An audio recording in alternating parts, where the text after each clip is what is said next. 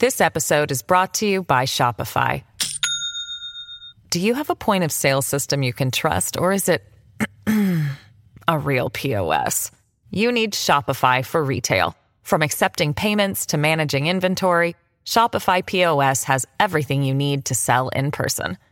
Go to shopify.com/system, all lowercase, to take your retail business to the next level today. That's shopify.com/system.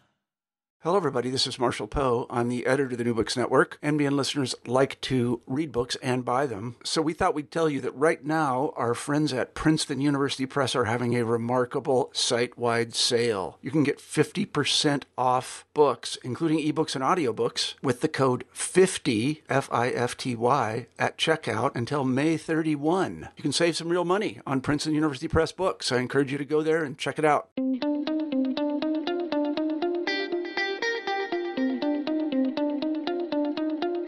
In the late Enlightenment, a new imperative began to inform theories of interpretation, the idea that all literary texts should be read in the same way that we read the Bible.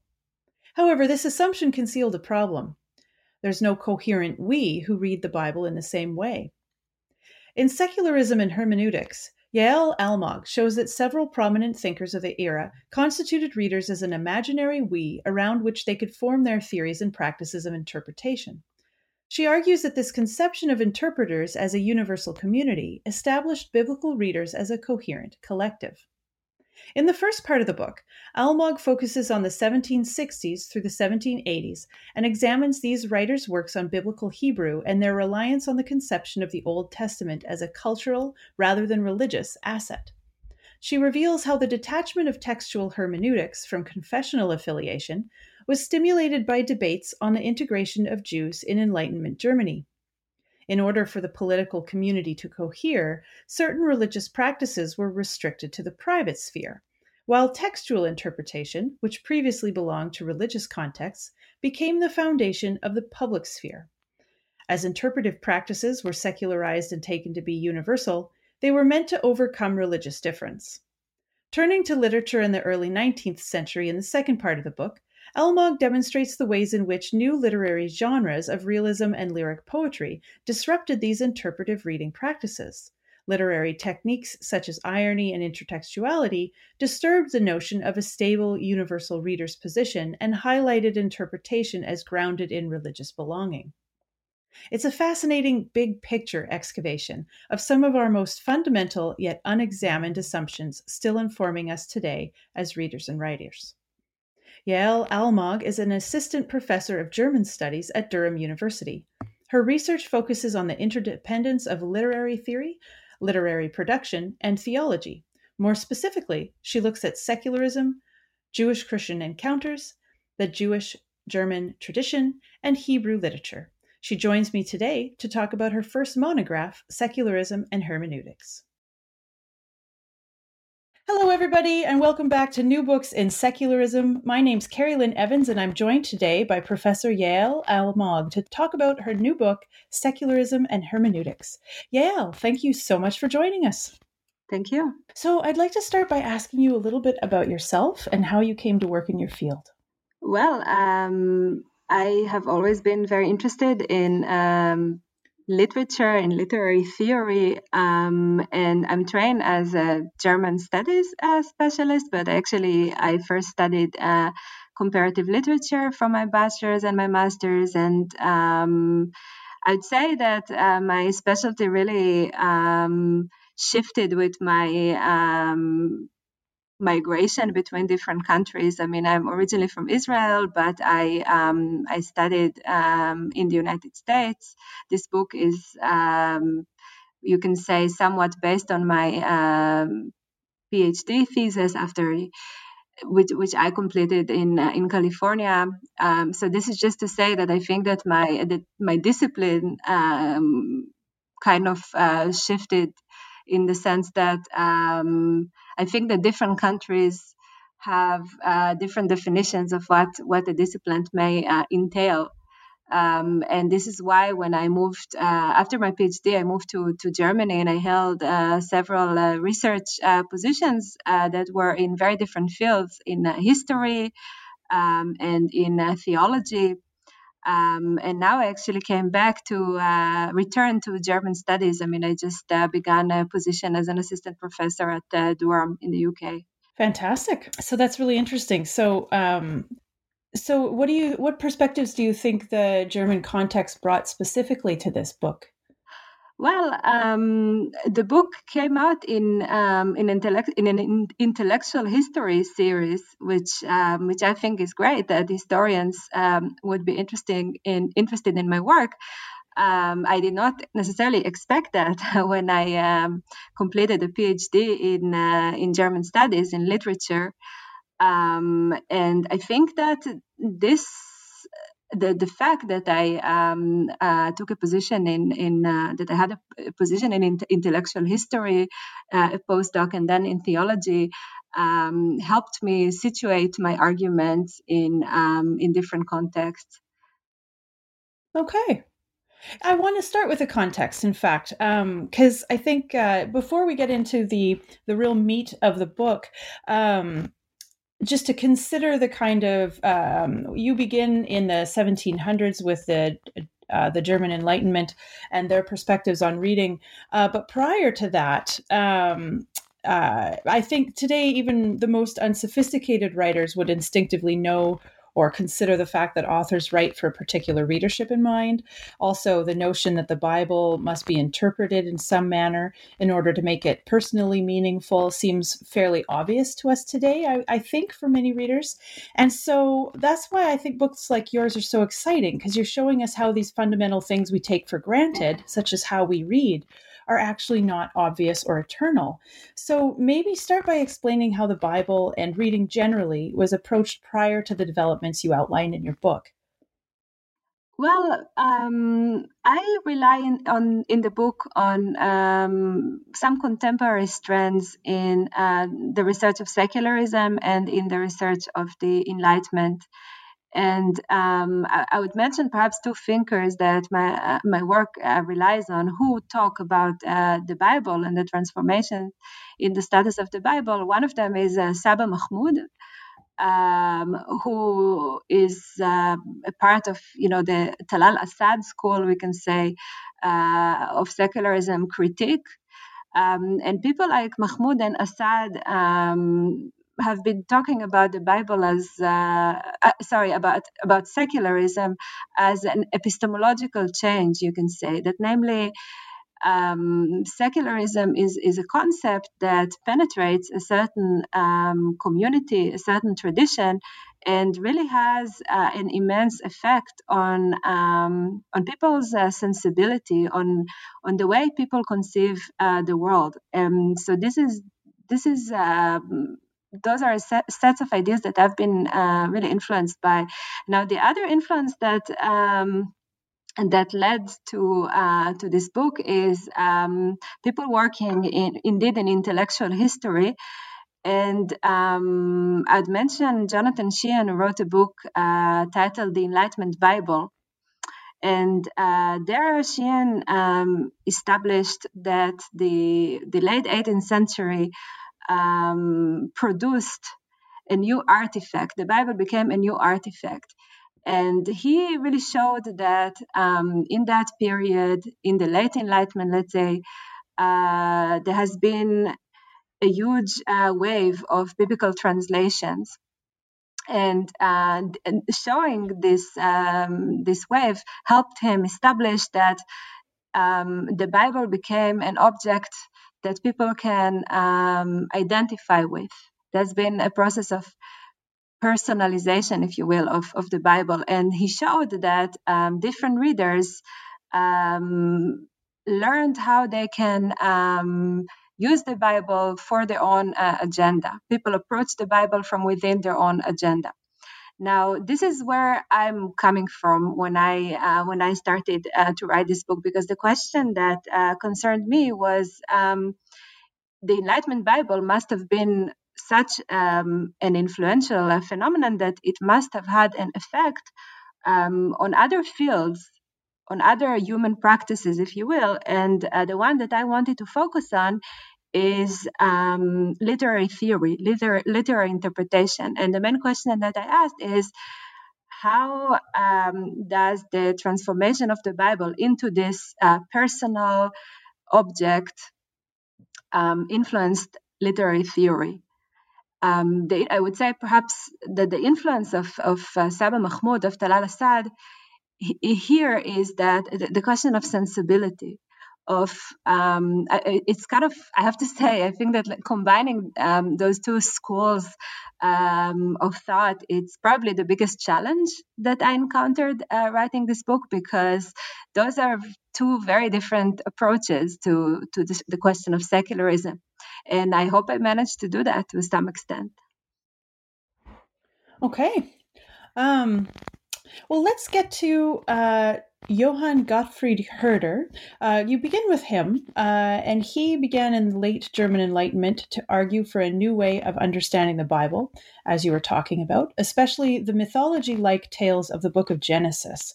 So essentially, he felt that readers' approach to these ancient writings should follow from an attempt to understand them as cultural artifacts produced by specific historical contexts.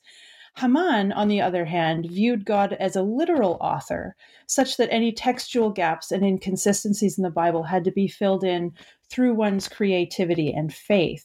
So, if you could perhaps explain further the differences in these approaches and the benefits and drawbacks that each offer.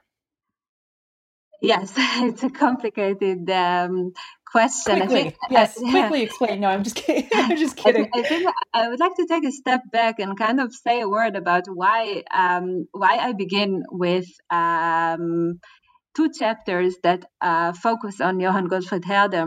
Maybe some of the listeners are not familiar with him. The premise of my book is that we today take the interpretation of literature to be neutral to faith. But in fact, literary interpretation has a certain religious history. This is, I think, by saying this sentence, I think one can already perhaps see the influence of the Talal Asad school of secularism critic, that I want to reflect on the religious history that gave rise to our idea of literary interpretation. And so literary interpretation, this is my premise, it has certain assumptions that work better with some religious traditions than with others.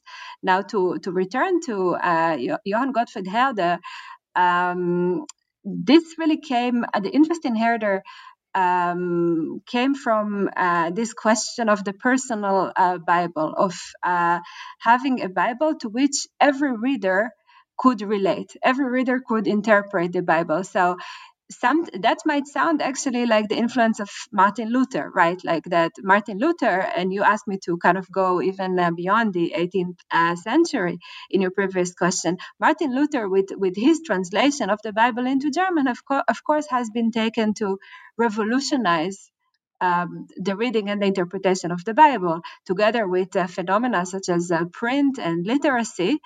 The Luther translation enabled people to read the Bible and interpret it.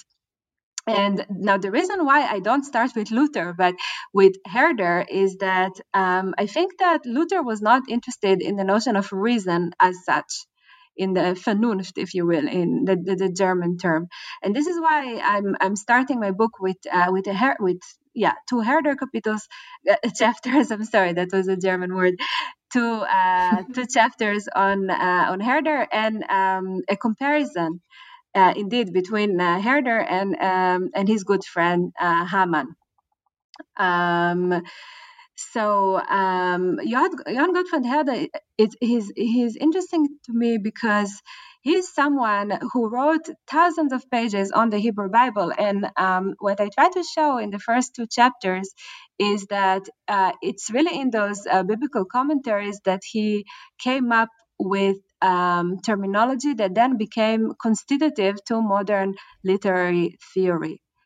And to answer now your question more directly about the differences between Herder and Haman, Frederick Beiser, a very important scholar of German idealism, compared the two and said that in a nutshell, Herder secularized some of Hamann ideas.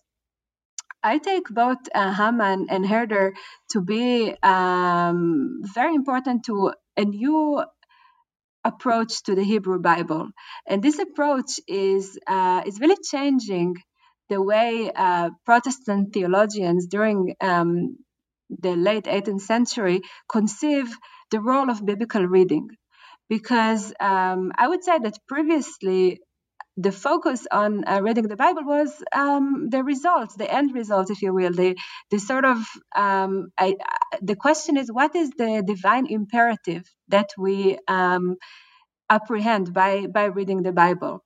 And this is an approach that took the Bible to be the product of divine revelation. Now, Herder and Hamann really insist that the Bible is a wonderful and supreme artifact, but not because it's divine. Rather, the Bible is fantastic because it's a human artifact. This is of course was very, very provocative. The Hebrew Bible specifically was very conducive for those thinkers' attempts to think about human reason. When you compare the Old Testament and the New Testament, you can see that the Old Testament is a difficult text. It's fragmented. It has been circulated for thousands and thousands of years. It's hard to understand. Even if you read Hebrew, it's hard to understand. Some words are only used a few times or once, and we don't know what they mean.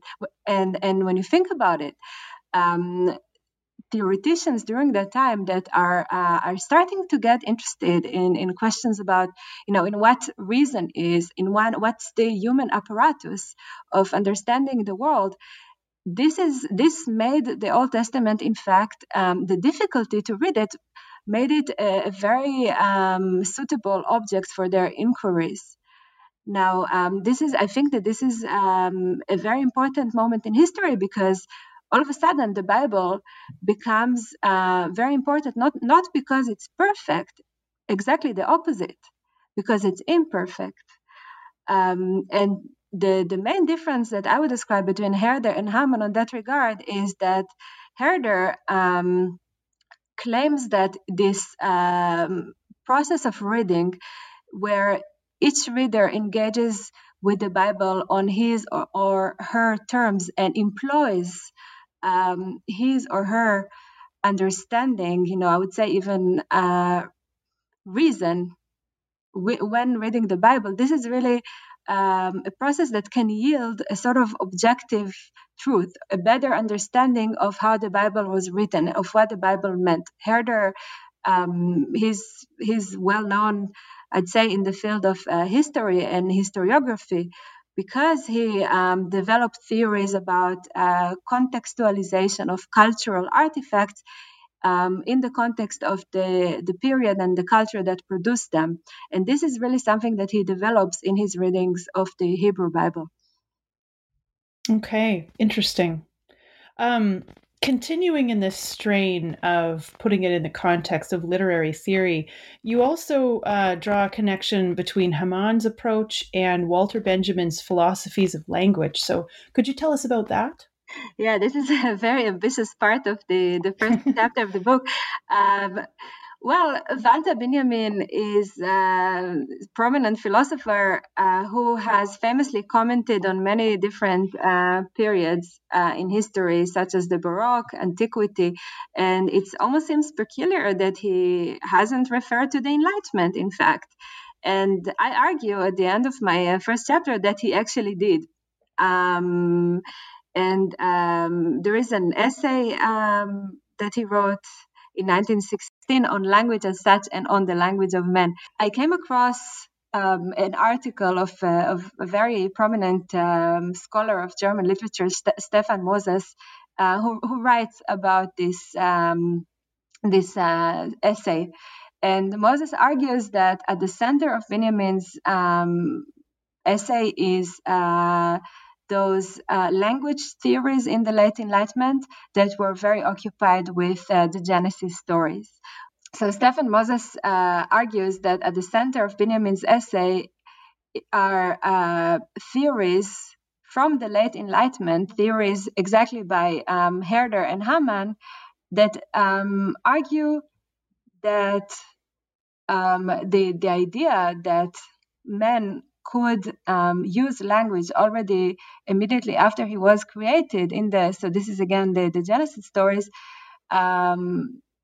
those are really this notion of the human use of the Hebrew language can teach us about language per se.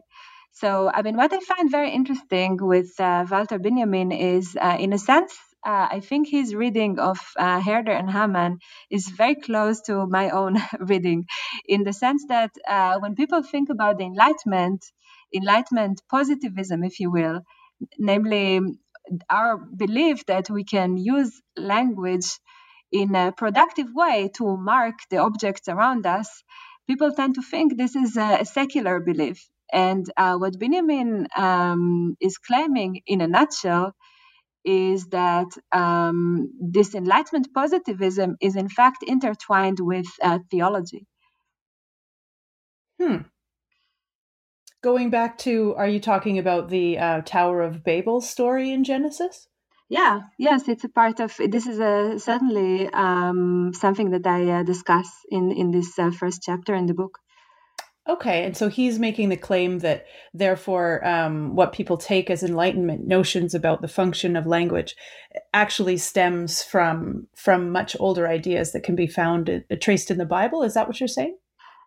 Yes, I mean, I'd say briefly put, what Benjamin I think is perceptive of is that the relationship of Enlightenment language philosophy, the idea that we humans have the ability to use language in a productive way to mark the objects in our surroundings, to communicate the impressions of our senses. This is an Enlightenment legacy indeed, and this legacy actually builds on Enlightenment theology and on theological views that relate already to the biblical myth of the creation of man. Okay.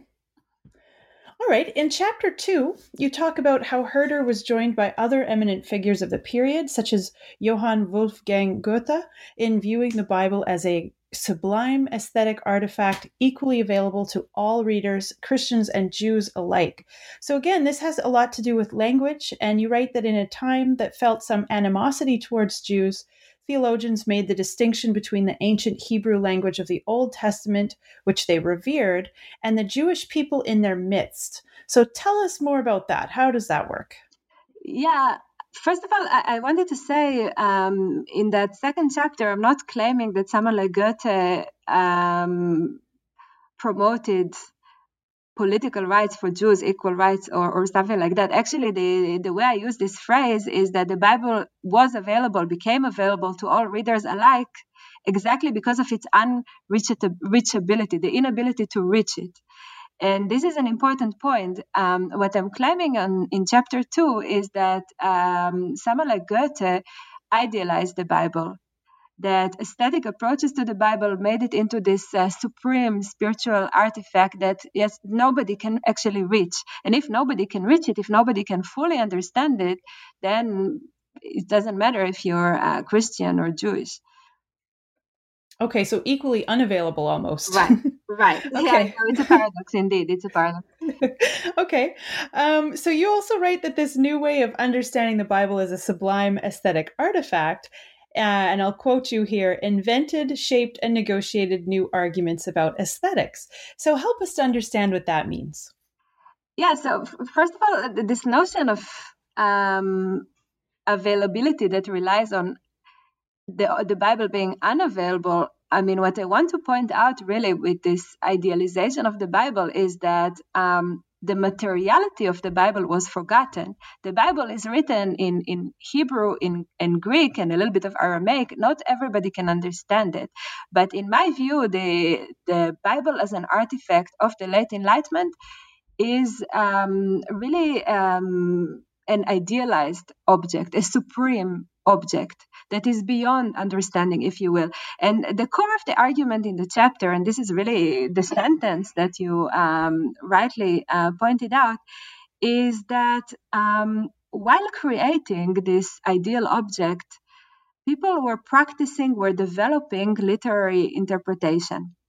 So I will rephrase that. Ever since the 18th century, scholars have recognized that there was a trend in the late Enlightenment, which is namely approaching the Bible with terms that were taken from aesthetic theory. So there were eminent theologians such as Robert Loth, such as Herder, and they started in the late 18th century, they started to talk about biblical poetry using terms like verse, like alliteration, like sound, terms that had previously been used to talk about poetry in general. And what I'm claiming really is that is something else, okay? It's not just recognizing that the Bible became an aesthetic artifact. I'm claiming that those aesthetic theories were not developed before those people approached the Bible. I hope that the difference is clear, that it's not merely taking your theory about aesthetics and about how people should read literary texts and then applying them to the Bible. What I claim is that those people said perhaps that they said that they're going to apply aesthetics to the Bible, but actually with this gesture, they came up with totally new ideas about aesthetics, about readership. This episode is brought to you by Shopify. Do you have a point of sale system you can trust, or is it a real POS? You need Shopify for retail. From accepting payments to managing inventory, Shopify POS has everything you need to sell in person. Go to shopify.com/system, all lowercase, to take your retail business to the next level today. That's shopify.com/system. Okay. Yeah, I think I do understand the distinction you're making there. Interesting. Okay, moving on to chapter 3, you examine more closely the tension between ideas about the Bible as being universally relevant and valuable to all people in all contexts, and about it being specifically a pillar of traditional Judaism. So you look in particular at the way Moses Mendelssohn attempted to bridge these potentially contradictory views.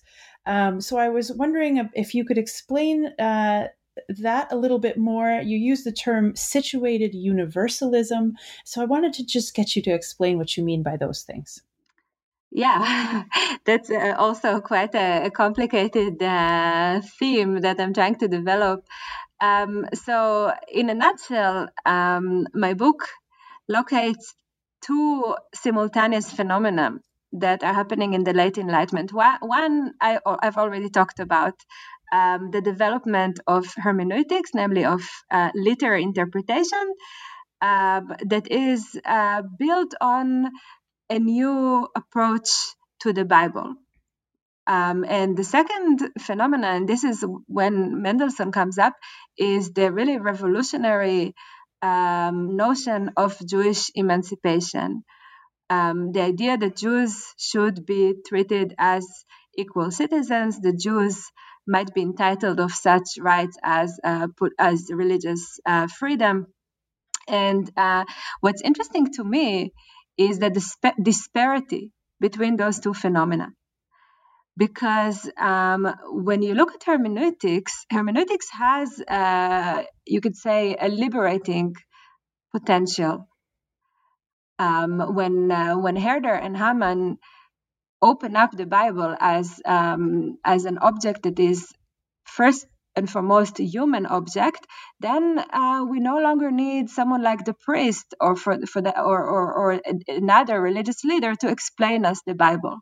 And there is a sense of a universal community of readers. And now, where is then the disparity between this and Jews wanting to get political rights? I talk about it while bringing a letter that Moses Mendelssohn writes Johann Gottfried Herder. It's a really fascinating letter from June 1780. And in this letter, Mendelssohn is writing Herder You own the gift of putting yourself in the place and mindset of your fellow man in order to judge him. And this is really, Mendelssohn really manages to capture Herder's hermeneutics, because Herder is all about understanding the culture that produced the text. And so this is an approach that Herder develops in his readings of the Hebrew Bible. But this is an approach that is really constitutive to literary reading and to an historical understanding of foreign cultures. So what Mendelssohn is asking in his letter is, perhaps you also have some knowledge of rabbinic Hebrew. Perhaps Herder, who knows Hebrew quite well, as Mendelssohn is recognizing, perhaps Herder could also even give some credit, if you will, to traditional Jewish understanding of the Bible. Now, this is really where the disparity lies, because Herder develops his theory of hermeneutics from the notion that the Bible has been corrupted. Okay, we need to have this understanding of the ancients who produced this text, because Jews in the Middle Ages, throughout history, Jews have corrupted the text. The text has been lost. That's why we have to bridge the gap between us modern Germans, let's say, in the late Enlightenment, and the ancient Hebrew authors. So this is why I start the Mendelssohn chapter with this letter. Okay. So Mendelssohn also brought his ability to bridge contradictory views into his writings on government as well. You also talk about his book Jerusalem, in which he argues both for the separation of church and state, but also upholds the governance of ancient Jerusalem as an ideal example, even though, according to the Bible, Jerusalem was ruled by a theocracy headed by God. So how does he square this circle? Well, he really doesn't. He really doesn't. I mean, I don't think that he manages to reconcile, those problems. That, namely, on the one hand, Jerusalem is, of course, advertising the idea of separation of church and state. It's a seminal text for this idea. And on the other hand, as you said, Jerusalem contains this almost mythical portrayal of the beginning of the Jewish state, where governance was basically perfect. God ruled the world, and so how is that separation of church and state? Of course. So in the book, I am not trying to reconcile this. Quite the contrary. I'm not trying to resolve those contradictions in Mendelssohn. My attempt is different. I try to show that this contradiction of seeing Jews as singular people and their views as equal citizens, it resonates with hermeneutics, with questions occurring in hermeneutic during this period, that namely, this is exactly, again, the letter to Herder. That on the one hand, I think that Mendelssohn recognizes the great potential of hermeneutics as this new, very exciting way to understand humans as belonging to this universal community, as equal members of this community who have abilities, who have reason. He recognizes the potential, and at the same time, I think that Mendelssohn, as a religious Jew, continues to insist on the singularity of Jews as readers of the Bible. Okay, so he's saying on the one hand that viewing literature from an interpretive perspective shows us that all people basically have the same kind of ability to approach a text, and yet Jewish people and Jewish readers are still different in some way? Is that what you're saying? And this is a contradiction. It's a problem in Mendelssohn that, in my opinion, cannot be resolved. That, in my opinion, he does not resolve it. Okay. And I'm not. I mean, scholars have certainly recognized the disparity in Jerusalem between the theocracy this mythical image of the ancient state of Israel and the advocating of separation of church and state. People have definitely noticed that disparity. And what my contribution is not to try to resolve it, but to say that the same disparity exists in Mendelssohn's views on hermeneutics. And this is, again, the tension between looking at Jews as singular people, as, the chosen people, and wanting them to be equal citizens. And one thing that I noticed that scholars don't talk about that much is really how strange it is that Mendelssohn, who likes aesthetics very much, Mendelssohn's writings on aesthetics kind of introduced him to the German Republic of Letters. This is how he kind of managed to become a prominent thinker. He has his early writings on aesthetics that very much follow Kantian ideas of aesthetic. And so we have that in his oeuvre. And at the same time, when you read a book like Jerusalem, Mendelssohn really complains about the script, about how in modernity everybody is obsessed with reading. And he talks about the dangers of reading. So I asked myself, indeed, how does that work together? If you like aesthetics, so how can you how can you find reading to be such a dangerous practice? Wow. What an interesting contradiction. I love the fact I research literature as well in my scholarly life, and I just I love the fact that some of these biggest questions about being human come back to literature, how we read, aesthetic theory. That just thrills me, I guess, but because of my own particular inclinations. Yeah, I'm glad it resonates with you. Mendelssohn is not often taken on as a literary scholar, and I actually think he has really interesting things to say to us about reading. Yeah, fascinating. And the fact that, do you think he couldn't see the contradiction in his own work?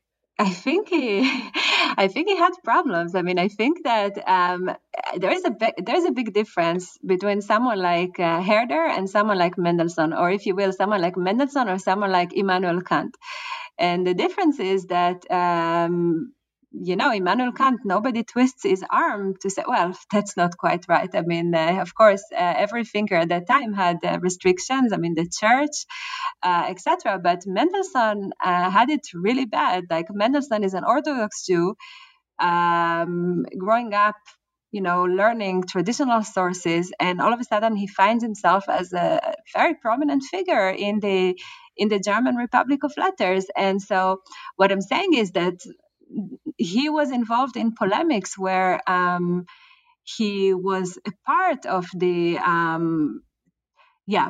that community of leading intellectuals and leading philosophers, and at the same time he had an agenda to propagate that really nobody else had in his circle, and that namely the traditional view of the religious community, Jews as a religious community that is insular, that is somewhat isolated, where Jews are the chosen people, and they have been circulated the Bible, of course, without corrupting it. And those views are very, very, very different than the views of his interlocutors. Well, let's move on now to the 19th century, which was more interested in Greek and the New Testament than it was in Hebrew and the Old Testament. So can you tell us a little bit more about this shift in interest? Yeah. So the fourth chapter of my book focuses on Schleiermacher, and for Schleiermacher, the model object of hermeneutics is the New Testament, no longer the Old Testament.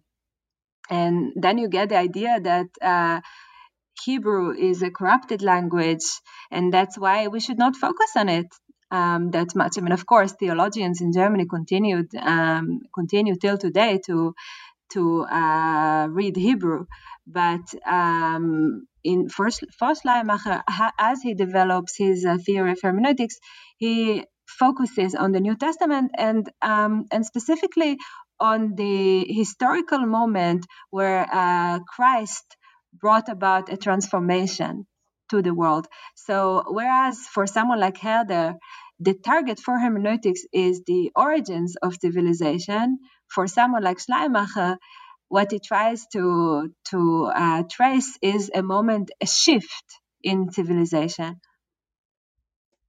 Okay.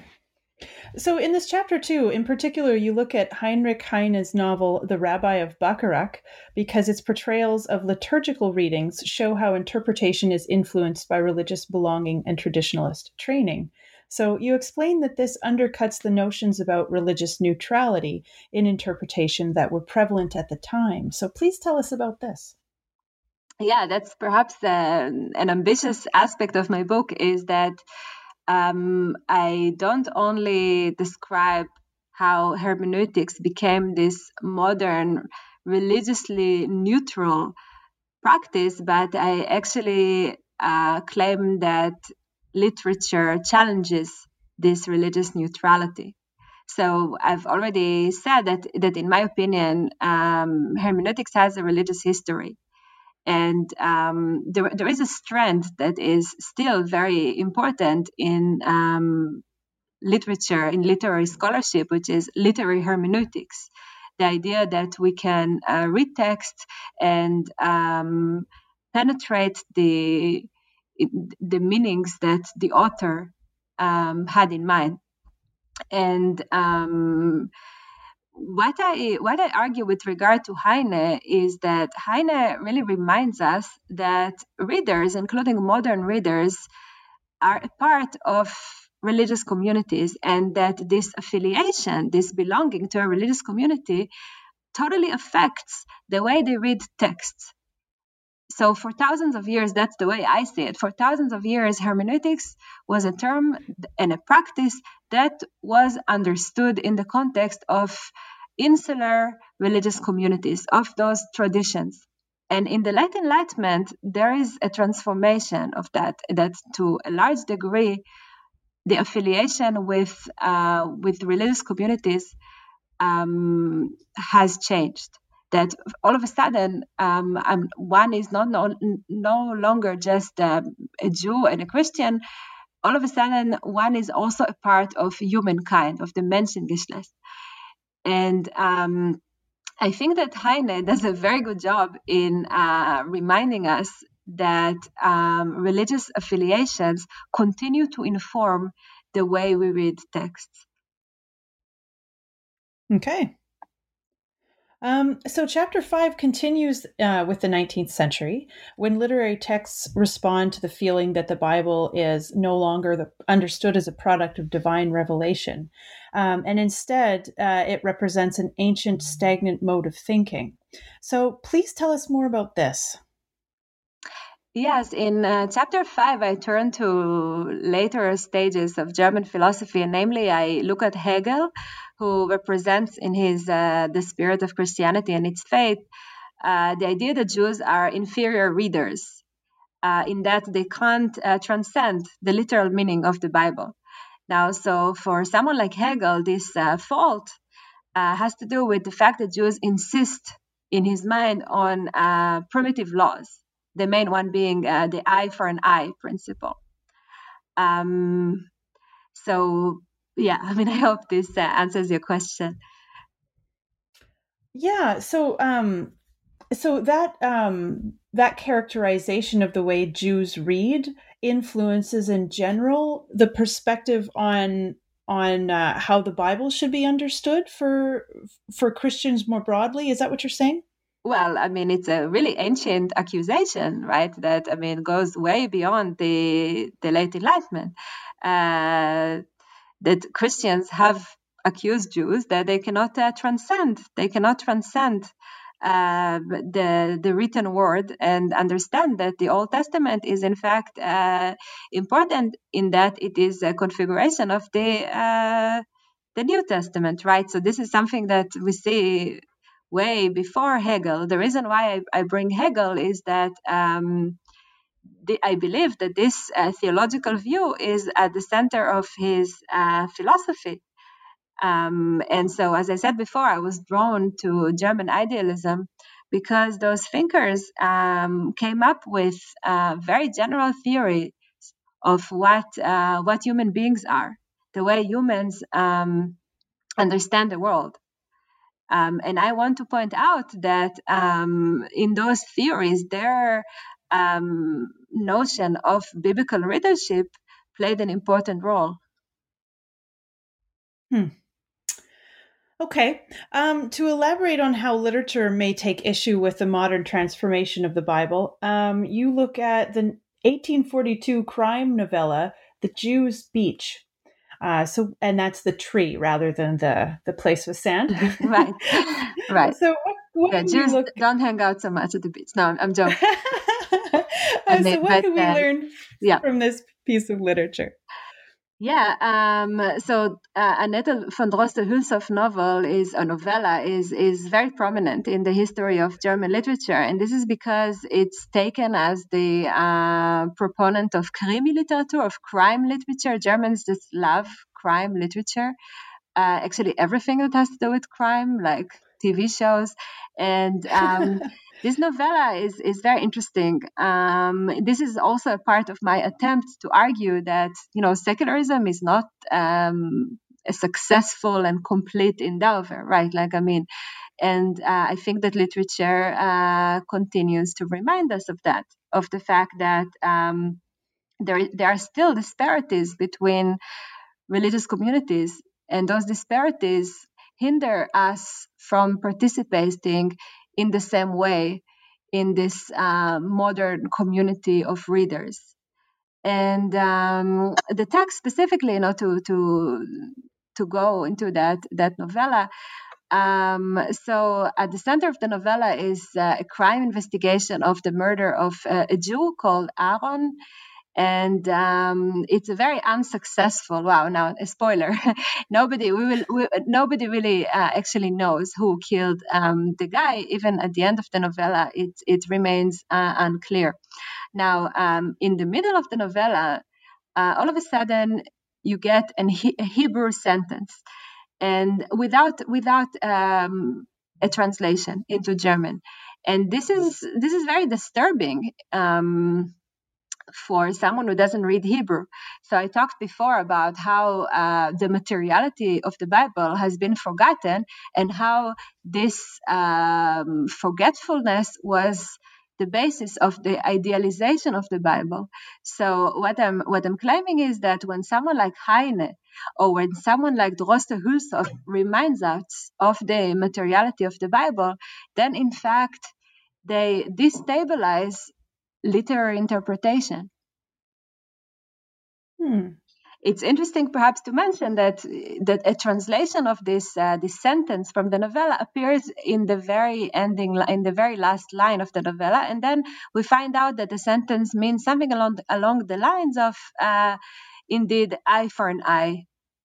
The Italian principle, the eye for an eye, tooth for tooth. I mean, not quite in those words, but this is basically the meaning of the sentence. And this is, I think, very disturbing to the German reader, because not only because of, of course, it's scary, the Jew has been murdered and the Jews are going to take revenge. This is a part of it, but I think more so because it reminds us of the religious history of interpretation. Interesting. Well, in your final chapter, you write that hermeneutics functions in a sense as a replacement for confessional religions and the social functions they provide through interpretation, communal reading, and gathering around texts. So I think this is a really lovely idea, and I thought it might be a good way to open to some concluding thoughts.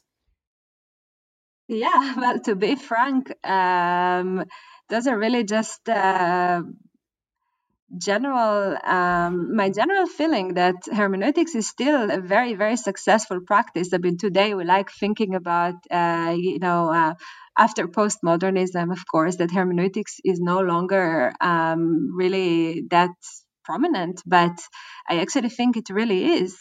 And I think that the tradition of literary hermeneutics is what we learn and teach at schools, at universities, how to read a poem, how to interpret a poem, and kind of penetrate the hidden meanings of a poem and unearth those meanings. And I think that really today at universities, at schools, we really don't think that learning to interpret the text has anything to do with our faith, with our religious faith, with whether we are Jews or Christians.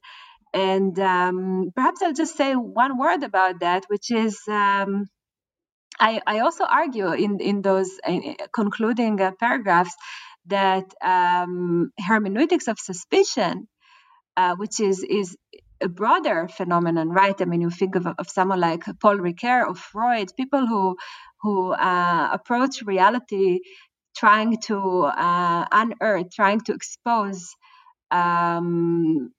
new ideas of reality, basically trying to dispel kind of common sense ideas of reality. This hermeneutics of suspicion, I argue at the end, is also a product, in fact, of the religious history of hermeneutics. So it's really hard to get away from it. Well, as a literary teacher, I think that's wonderful. I feel like, too, that when we all read the same thing, it's almost like having shared experiences as well.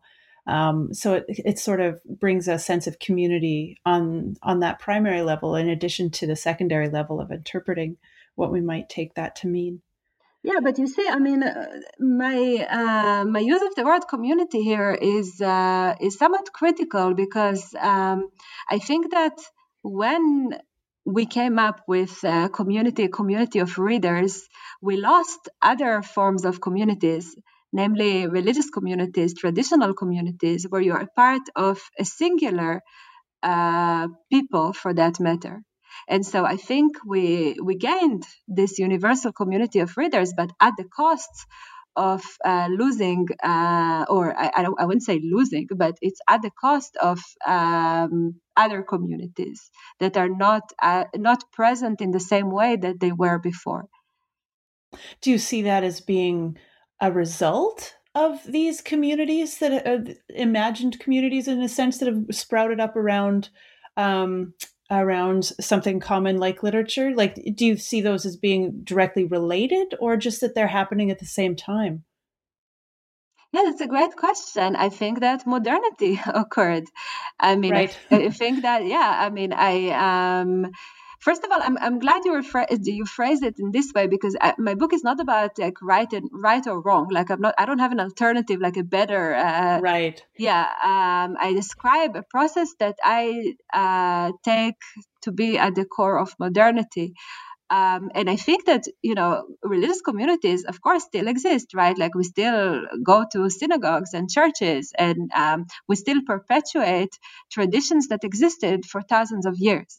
But at the same time, we have this new idea of Menschengeschlecht, of humankind. I mean, I bring one example to kind of elucidate that, because it's quite abstract, and which is the way children learn to read in traditional Jewish schools, where they still take 5-year-old boys, like they have for thousands of years, and they serve the boys a sheet of paper that is covered with honey, or namely, you have on that sheet the Hebrew letters, the Hebrew alphabet, and it's smeared with honey, and then the boys lick the honey, and that's their first encounter with script, with the alphabet. And then on the same day, they receive their personal copy of the Hebrew Bible. Now, this for me really embodies my argument in the book, or this kind of the phenomena that I'm describing, which is that when we are a part of a traditional religious community, this affiliation changes the way, or not changes, it forms the way that we relate to texts, that we learn to read and write. And I write after I describe this ceremony that on the one hand, we still do that, right? Like it's still happening, but at the same time, that sweetness of encountering script is no longer merely by means of being Jewish, let's say, by means of being the chosen people, but all of a sudden there are new ideas about Bildung, let's say, about education. The fact that when I go to school, when I go to university, and I learn how to interpret a poem, I take part in this universal human community. I'm really glad that you brought up that story because you begin your final chapter with that image of the young boys being first introduced to language through this. I just think it's magical, this idea that you would try to imbue young children with this same sense of reverence for the written word, which is almost a magical thing. I just think that's such a lovely image and such a lovely idea. So thanks very much for sharing that story with us again here. I want to thank you very much for coming on the show. I fear I've taken up a lot of your time, but it's been really wonderful to be able to talk about your book. Thank you very much. Yeah. Before we go, though, can you tell us what you're currently working on? Yes, on something completely different. Okay. I'm working on the idea that one day there will be a huge return of Jews to Europe, like a mass return of Jews and to the continent. And I'm looking at immigrants, at authors writing in German abroad, and also at people who came back to Germany after 1945. And I'm interested in visualizations of Europe as a homeland for Jews, and more specifically, images of return to Europe as a return to the Jewish homeland. And I'm very occupied with how those presentations emulate the vocabulary of early Zionism, of kind of coming back, going back to a Jewish homeland. And of course, I show the set of paradoxes and irony that that's incur, let's say, when in those writings and in those works of art. All right. Well, that sounds really good. I want to thank you again for being on the show today, Yael. I really enjoyed your book. I was so glad to have a chance to talk with you about it in person. I want to wish you a happy rest of the weekend. Thank you. You too. All right. Goodbye. Goodbye. I want to thank you for listening to New Books in Secularism, a podcast channel on the New Books Network. Once again, I'm Carrie Lynn Evans, and I've been speaking with Professor Yael Almog about her new book, Secularism and Hermeneutics. If you enjoyed this podcast, please write us a positive review on iTunes, post about us on social media, or tell a friend. The New Books Network is a not-for-profit organization, so all the buzz you can help us generate goes a long way to supporting this work. I'm also interested in hearing from you about your thoughts on this podcast and the material we cover. You can find me on Twitter at Carrie Linland. That's at CarrieLynnland. I'd love to hear your thoughts. Do you have a book you'd like covered on one of our shows? Contact us through our website, newbooksnetwork.com. Also, be sure to like the New Books in Secularism channel on Facebook and Twitter, where you'll see every time we post a new interview. In the meantime, I'll wish you à la prochaine until my next conversation about new books in secularism.